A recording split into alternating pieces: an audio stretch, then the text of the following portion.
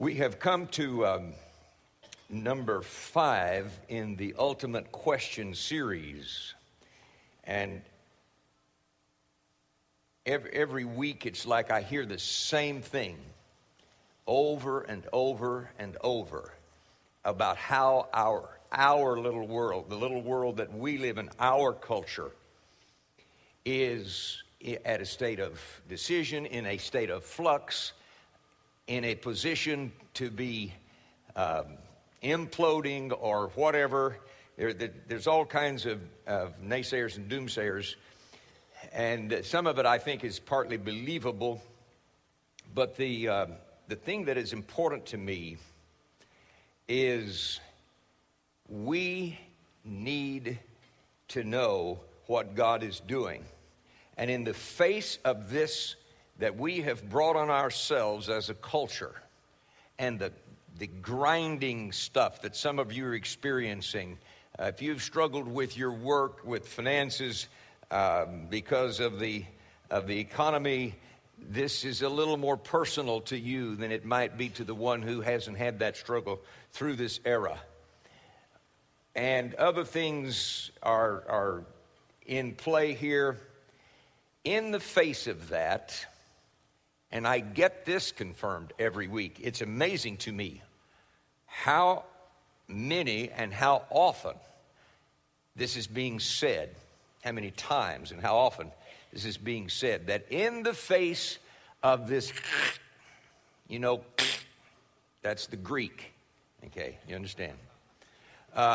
In the face of this that we're going through as a culture, God is going to renew His people and save multitudes that are just in a state of heathenism right now. They don't know God, and if they believe there is a God, they live as if there is no God. God is going to do that. Now, when that comes, it's going to take 3 forms. It's going to have an emphasis on the written word of God, and we talked a couple of weeks about the reliability of Scripture and why we can just open it and believe it. It's going to, another thrust will be an emphasis on the person of Jesus Christ, who He is, why He is, what He does, how important He is. And the third thrust will be on the Holy Spirit with His gifts and His manifest power as He manifests the power of Christ in our cultural context. So we are poised as a congregation to make a huge difference in many lives. I want us to have a really sharp focus. And that's the reason we are talking about the ultimate question. And I want this to be answered better and better and better in your heart as days progress. The story is Jesus came to the region of Caesarea Philippi. He asked His disciples, "Who do people say the Son of Man is?" They replied, "Some say John the Baptist, others say Elijah, still others Jeremiah or one of the prophets. But what about you?" He asked. "Who do you say I am?" I want this series, and I want the power of God working through us, in us, and apart from this series. I want God to get that settled better and better and better, so that we are in a position to just give answers that will bring life to people who are struggling in their world. So today I want to start a study of the third part of this revival that I believe is coming. And my thesis is Jesus did miracles through the power of the Holy Spirit.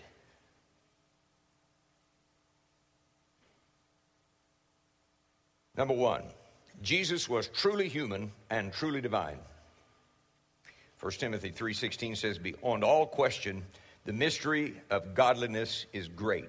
He appeared in a body, was vindicated by the Spirit, was seen by angels, was preached among the nations, was believed on in the world, and taken up in glory." The mystery of godliness is great, and this is one of the great rubs, is that we have something that is counterintuitive to our native intelligence. How can you be God and be human at the same time? Well, I don't know. It's a great mystery. But I don't have to know how it works for it to be true. And the scripture goes on in Colossians 2, it says, "For in Christ all the fullness of the deity lives in bodily form." And another scripture that says the same thing, "In the beginning was the Word was with God, and the Word was God." So we have, and here it is, dear ones, we have the picture of Jesus, truly human, he was just human. Now, he wasn't fallen human because his dad was God, but he was human in the sense that he had to have sleep, he had to have food, et cetera, et cetera. All of that is very true, and this is something that some people do not get a very good grip on. A lot of us believe that Jesus is truly God. Well, if you believe that, then you can say, okay, God was going around doing miracles. But that poses a problem.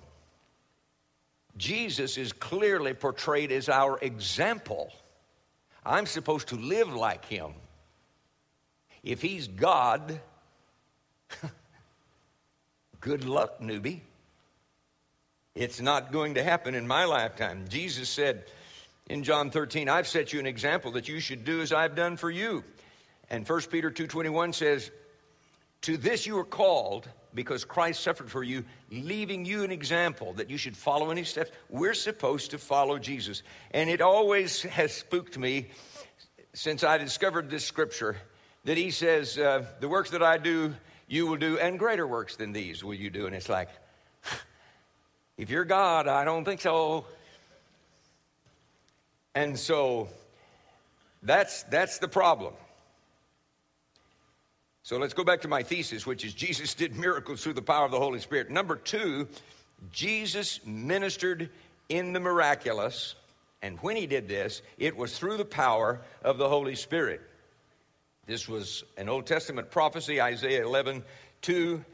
"The Spirit of the Lord will rest upon him, the Spirit of wisdom and of understanding, the Spirit of counsel and of power, the Spirit of knowledge and of the fear of the Lord." And Isaiah 42, "Here is my servant whom I uphold, my chosen one in whom I delight. I will put my Spirit on him, and he will bring justice to the nations." And there are just numbers of other prophecies that we could bring from the Old Testament. Now, in the New Testament, in Jesus' experience, we pick up right away after Jesus is an adult that he is a man receiving the Holy Spirit. Matthew 3:16 says, as soon as Jesus was baptized, he went up out of the water.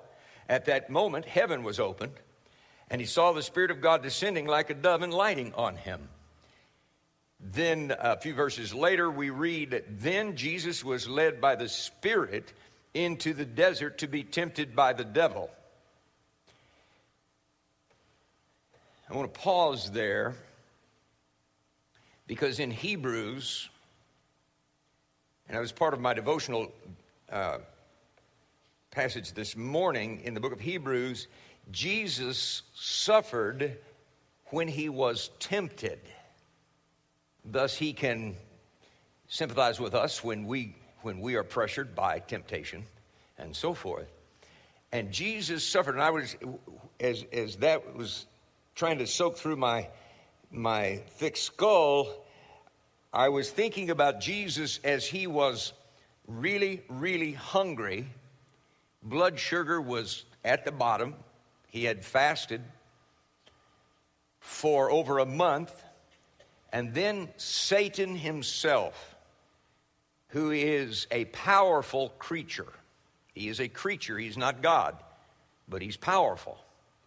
And he came nose to nose, not with God, though Jesus is God. He came nose to nose with a man who was a lot thinner than he had been 40 days, than when he started 40 days ago. blood sugar was at the bottom, and Satan just starts hitting right at the foundation. When Jesus was baptized and he came up out of the water, a voice from heaven said, "This is my son." Actually, he said, "You are my son." It was in the second person. "You are my son." Okay? So then 40 days later, Satan comes, and what does he say? Remember, "You are my son." What does he say? "If you are the Son of God." You see, the Lord had already set him up. God the Father had already set him up to overcome. But he had to remember what God had said. That's the reason we talk about being in the Scripture all the time. And that's the reason I have, for a generation now, said to you, when God speaks to you, when he gives you that little word in prayer, when you're in the shower, when you're reading the Scripture and it jumps off the page, when that special word that is the Scripture is made more real to you than usual, play that tape. That's what we used to do. Now we do something digital, and I have my stuff on a nano iPod, and wherever you have yours, play it over and over. Play that memory at least once a day. What do you think meditation is anyway? We're supposed to be meditating on the Word of God, on the law of God. Meditate on the stuff that God has spoken to you, and it will become stronger and stronger. And then when the enemy comes and nails you, and you probably won't ever meet Satan face to face. I sure hope I don't. Jesus taught us to pray, "Keep us from the evil one." I pray it every day. Keep us from the evil one. I don't want to see Satan. I've heard people, preaching about the authority of the believer say, "Just let me at him." That wasn't I saying that, okay? Jesus, you take care of him, and I'll wrestle with this little two-bit demon over here. But whatever comes, the Lord is going to have set us up already for success. And so the word came, "You are my son." The temptation comes, "If you are the Son of God." And so we see Jesus as a human dealing with that. When he succeeded in overcoming that, Luke 4 says, Jesus returned to Galilee in the power of the Spirit. The news about him spread through the whole countryside. 4 or 5 verses later, Jesus is reading from the Old Testament, but he is personalizing it. And when he gets through with it, he says, "Today, this has been fulfilled." So this is Jesus, not from the Old Testament now, but he is bringing this prophecy and nailing it in the present. The Spirit of the Lord is on me. The Spirit of the Lord is on me. It's not, I am God. He was God. But that's not how he was operating. That's not the mode in which he worked. The Spirit of the Lord is on me. He has anointed me to preach good news to the poor. He has sent me to proclaim freedom for the prisoners, recovery of sight for the blind, to release the oppressed, and so forth. Now, when we follow Jesus' life, the gifts of the Holy Spirit can be identified in the respective miracles and wonders. Peter, preaching at Cornelius' house, gave witness to this. He says, how God anointed Jesus of Nazareth with the Holy Spirit and power, and how he went around doing good and healing all who were under the power of the devil, because God was with him. He didn't do it because he was God, though he was God. Does that sound like double talk? It does to me. But it's the mystery we're dealing with. It's the mystery of godliness, and God has given us something that we have to take by faith. By the way, he always sets you up so you're in a position to choose him. Garden of Eden, tree of life, tree of knowledge of good and evil. And every life since then has faced the choice. What is going to be your choice? So today I'm saying to you, let's bring the vessel, this house that the Holy Spirit lives in, and make it available on a level that we've never perhaps made it available before, for the work of God to come through and do this. Let me proceed here. You can follow Jesus' life, and you get to see the gifts of the Holy Spirit. And Jesus himself said, but if I drive out demons by the finger of God, then the kingdom of God has come to you. We sang a minute ago, one of our songs had this line in it, I see a generation. And I thought about you guys in your teens. You've been on my heart even more than usual because of the change in leadership. And I just want so much for you and your older siblings and your parents and your grandparents and your aunts and uncles and anybody else that's in the room or under our influence. I want us to begin to see ourselves as the people who are the carriers of the power of God that can change everything or anything. Just bring it up and let's see what God will do through his people. And it might be singular, through his kid. We talk about God, come down and bless us. And I think that's an okay prayer. The fact is, if you belong to Jesus Christ, when you were born again, the Holy Spirit came and dwelt within you. Then later, if you were baptized in the Holy Spirit, you were taken by Jesus himself, who already lives inside you, but you were taken by Jesus himself and just dunked. That's a legitimate term. And that's conjugated correctly. Okay, that's proper. Get over it. Okay. You were immersed. That's much more dignified, isn't it? You were immersed in the Holy Spirit. It was ka-chunk. He put you. He is the baptizer. John said, he will baptize you. He's coming after me. Far greater than I am. I'm not even worthy to mess with his shoelaces. He will dunk you, immerse you.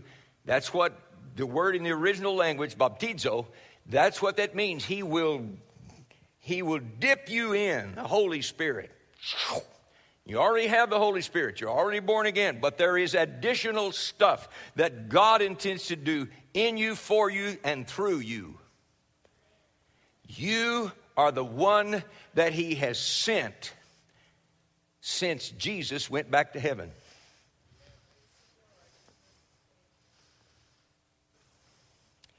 And I think it's appropriate for us to say, I see a generation.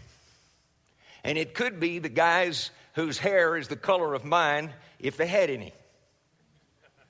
That may be the generation that we're seeing. It could be our kids who may still have part of their hair. It could be these bushy heads that haven't started to lose either hair or color of hair.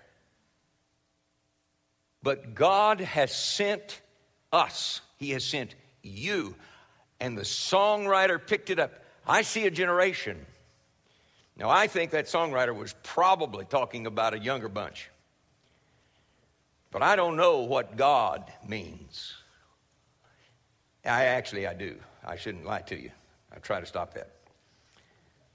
He sees you and wants you. And as I have prayed for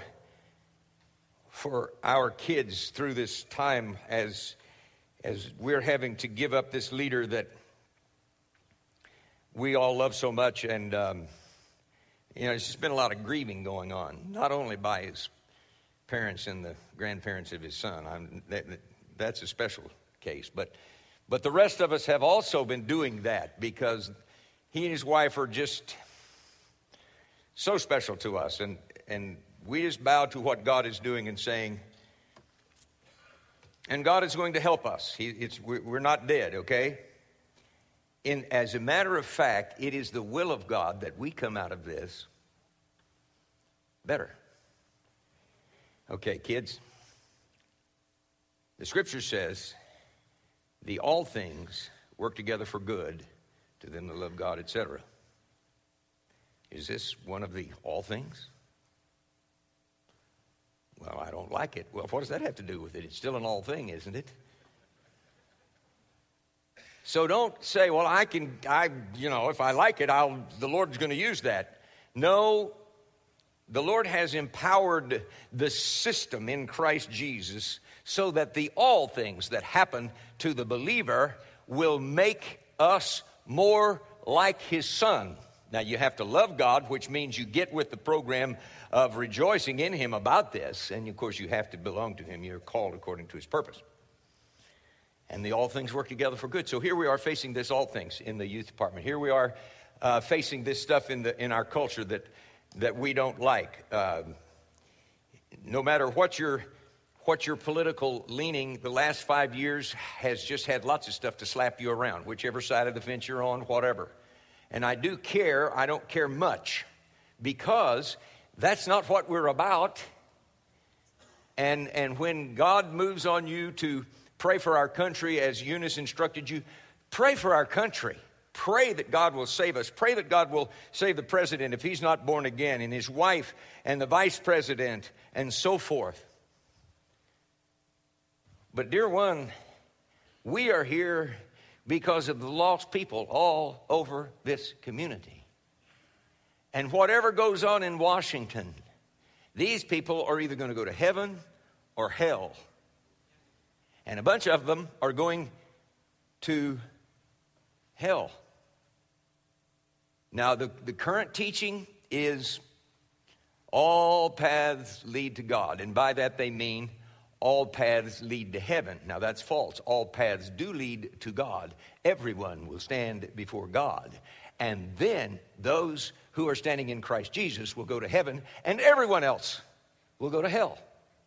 And I'm not glad about that. I don't say that with any kind of, with relief or, well, they deserve it. We all deserve it, so get over that. If you get what you deserve, you'll go where I'll go, and that's straight to hell, because all have sinned.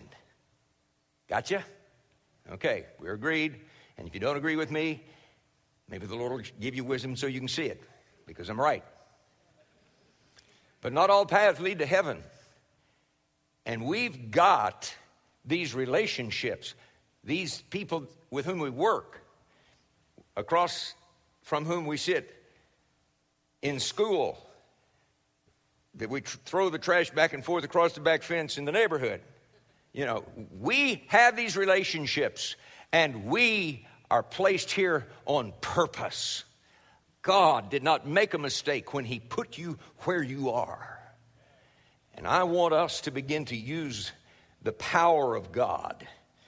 I went through and pulled out the gifts of the Spirit from 1 Corinthians 12 that I could identify in the life of Jesus. This is a fun study. This was entertaining. I always enjoy studying the Word of God, but boy, this was up a level. So I wrote them down, and then I tried to pick an experience in Jesus' life that would just make it really clear that this is what was happening. So the first one I wrote down was Message of Wisdom. If you grew up with the King James, that's the word of wisdom. Message of Wisdom. You think of a time in Jesus' life when he was using the message of wisdom. My favorite is when these guys who were trying to trap him in his words so that they could accuse him and either get him disqualified spiritually by the Jewish people or get him in trouble politically with the Romans. So they come with this great question. This is a masterful question. Teacher, is it lawful to pay taxes to Caesar? How are you going to win that? Should we pay or shouldn't we? I love that question. These guys are not that dumb. I mean, this is a pretty sharp question. And they, inside they're going, we got him. And he says, show me a denarius. That was what was used to pay the tax. And he says, so they handed him a denarius, and he says, what's the image on here? And they said, Caesar's. And he says, give to Caesar what is Caesar's, and to God what is God's. Now that's the word of wisdom, folks. Jesus was smart, but I don't think he was that smart. That's the Holy Spirit just making, it was just great. It was just great. He did the same thing with the Sadducees who did not believe in the resurrection, and they told the story about this poor gal that was married to 7 brothers in a row. None of them had any kids. Whose wife's she going to be in the resurrection? And he says, you don't have a clue. He says, when you're in the resurrection, they're like the angels. They don't marry. They're not given in marriage. And then comes, that was just fact. You know, that wasn't word of wisdom in particular. But then comes this deal, and he says, you guys are huge losers doctrinally. Let me show you. When God identified himself to Moses, he says, I am the God of Abraham, Isaac, and Jacob. And then Jesus says, he is not the God of the dead, but of the living. You are badly mistaken. Now Jesus was smart, but I don't think he was that smart. This is the Holy Spirit. And if he were that, I don't mean that to be disrespectful. Please don't think I'm putting down Jesus. I'm not good enough to even speak about him, okay? I understand the difference here between him and me a little bit. But you see the word of wisdom, the message of wisdom by the power of the Holy Spirit. Then there is the message of knowledge. And there are several times through when Jesus would know what people were thinking. That's the word of knowledge. Sometimes he didn't always know this. Sometimes he would have to ask them what they were thinking. But other times he would know what they had just said or whatever. But my favorite passage, every time I go through John, I just get tickled at Nathaniel. Philip says, come see. Anything good come out of Nazareth? Nathaniel says, come see. Be a scientist. Just see. And when Jesus saw Nathanael approaching, he said to him, here is a true Israelite in whom there is nothing false. How do you know me? Nathanael asked. Jesus answered, I saw you while you were still under the fig tree before Philip called you. Then Nathanael declared, Rabbi, you're the Son of God. You're the King of Israel. He believed on that simple little word of knowledge, the message of knowledge by the Holy Spirit. It's powerful. And that's one of those things that I have wished so much that flowed through me more, because it has this kind of effect on people, so that if you can just go up and read their mail, just a little short piece of their mail, you have their total attention. The same thing happened in John, the 4th chapter, where Jesus was at the well at Sychar in Samaria, and this gal comes out and they get in a conversation, and it comes down to where he says, go call your husband. And she said, I don't have a husband. And then he just read her mail, just one little line from her mail that said, you're right, you don't have a husband. You've been married 5 times. And the guy you're living with now, you're not even married to. And she went, whoa! And the whole village got saved. I love that. So pray for that in you and me. And let God do that. The gift of faith is all over the place. My favorite passage, and if you know me and listen to me preach much, you know that I'm going to go to the story where Jesus is upon the Mount of Transfiguration, comes down. The disciples are trying to exorcise the demon from a young man, and they're flunking. And dad of the kid says to Jesus, if you can, help us. And Jesus says, go ahead and believe. All things are possible if you believe. And he says, I don't have enough That's a paraphrase. I don't have enough faith. So what happened to his kid? The gift of faith flowed through Jesus, and he believed God. The demon was driven out of his son, and the kid was whole and normal for the first time in a decade or two. Hallelujah. I've seen that in my own ministry, and it's an amazing thing when people are struggling to believe and they're trying to believe. And I have this picture in my mind of this one story, and I've shared it with you, but when it was just impressed on my mind, just impart the gift of faith. And I was praying under my breath. There was no hype. There was no nothing. And I just began to say, Lord, just give him faith. Just exercise the gift of faith right here, Holy Spirit. And it was about 30 to 60 seconds, somewhere very briefly, he raised up and looked at me and said, I believe it. Now, that'll make you crazy on the inside. You want to do that every day, because it is about meeting human need that these gifts come, and faith is so necessary. Gifts of healing are another gift that we see all the time. And the story I pulled out of the scores and scores that I could have was this, when Jairus' daughter had died, and Jesus gets there, and they've already started their grieving thing, which was to wail and mourn, and everybody was supposed to just carry on, and you get some of the grief and the pain out. And that's the way that culture did it, and it was reasonably effective. And Jesus said, stop that. She's not dead. She's asleep. And so they turned into derisive laughter. But he put them out and went in, took her by the hand. The girl by the hand, and she got up.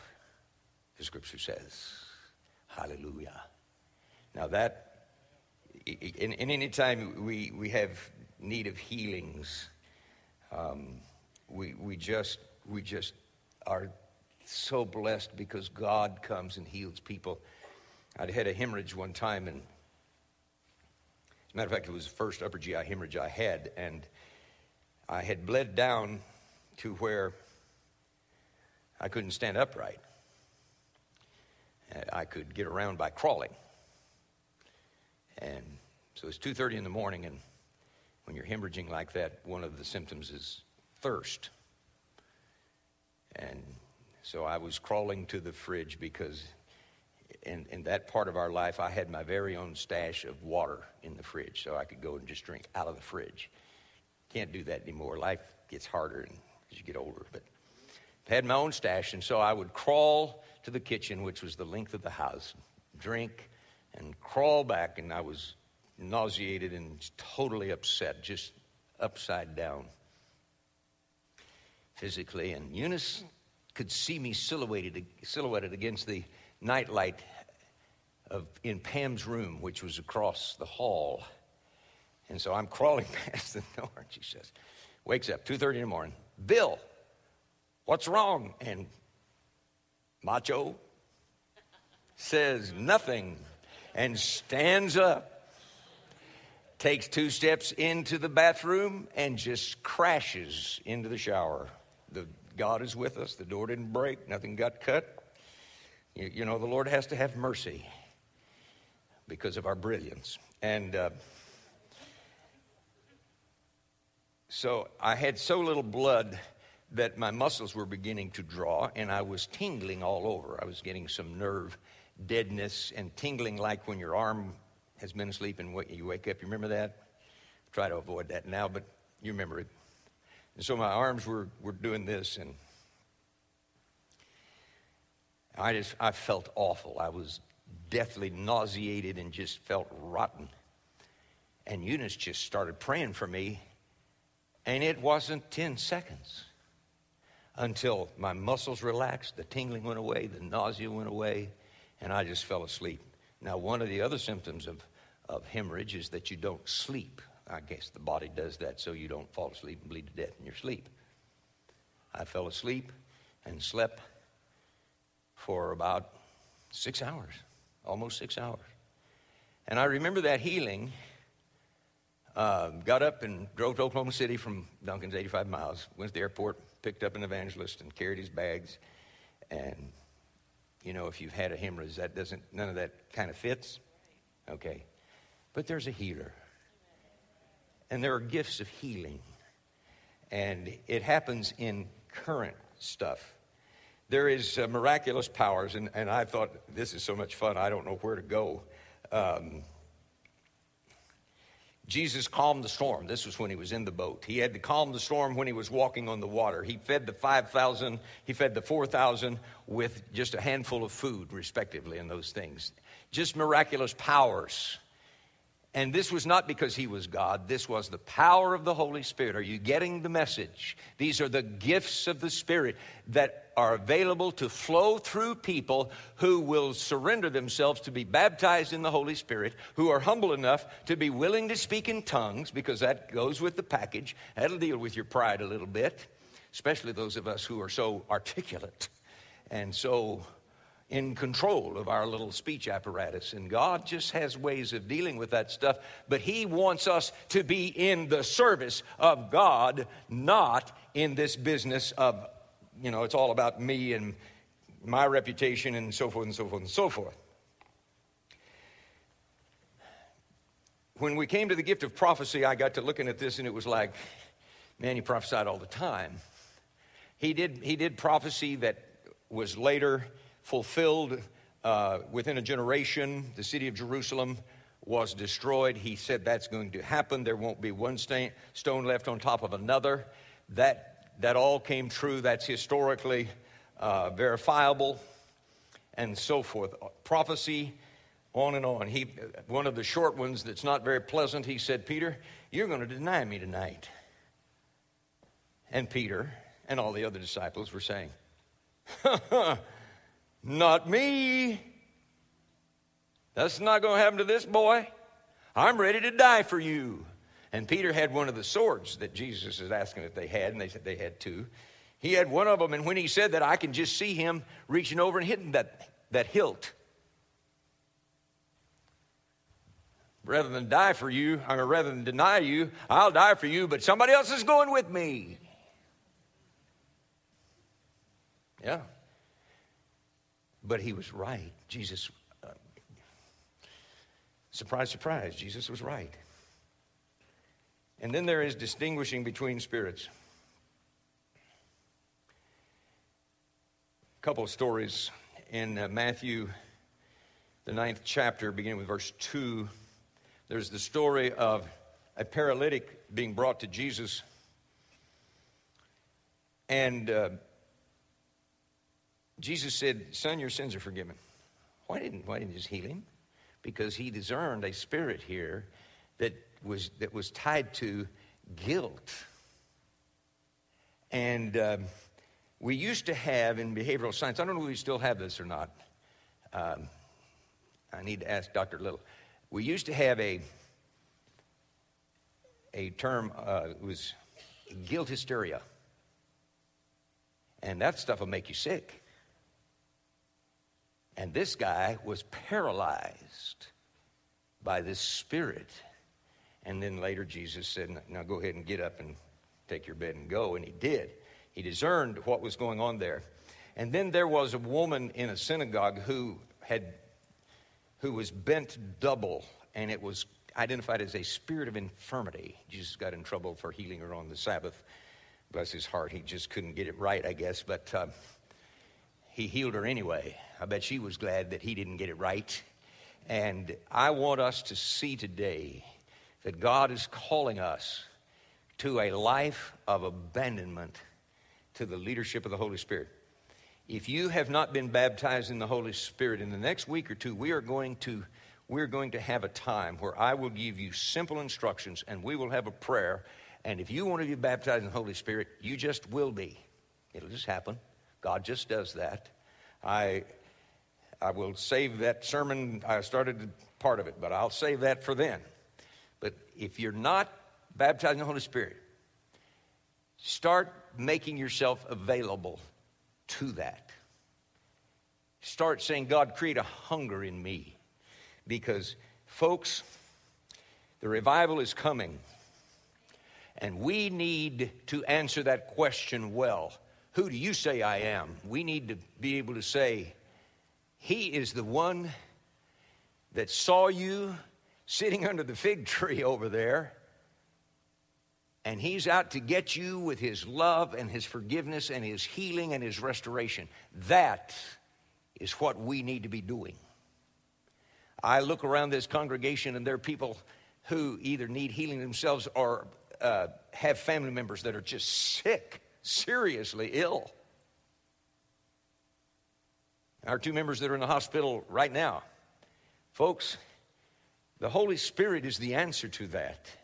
And Jesus is the one who gives that. And when we face the needs that are going to come to us, and they're not going to be nice, churchy people, okay?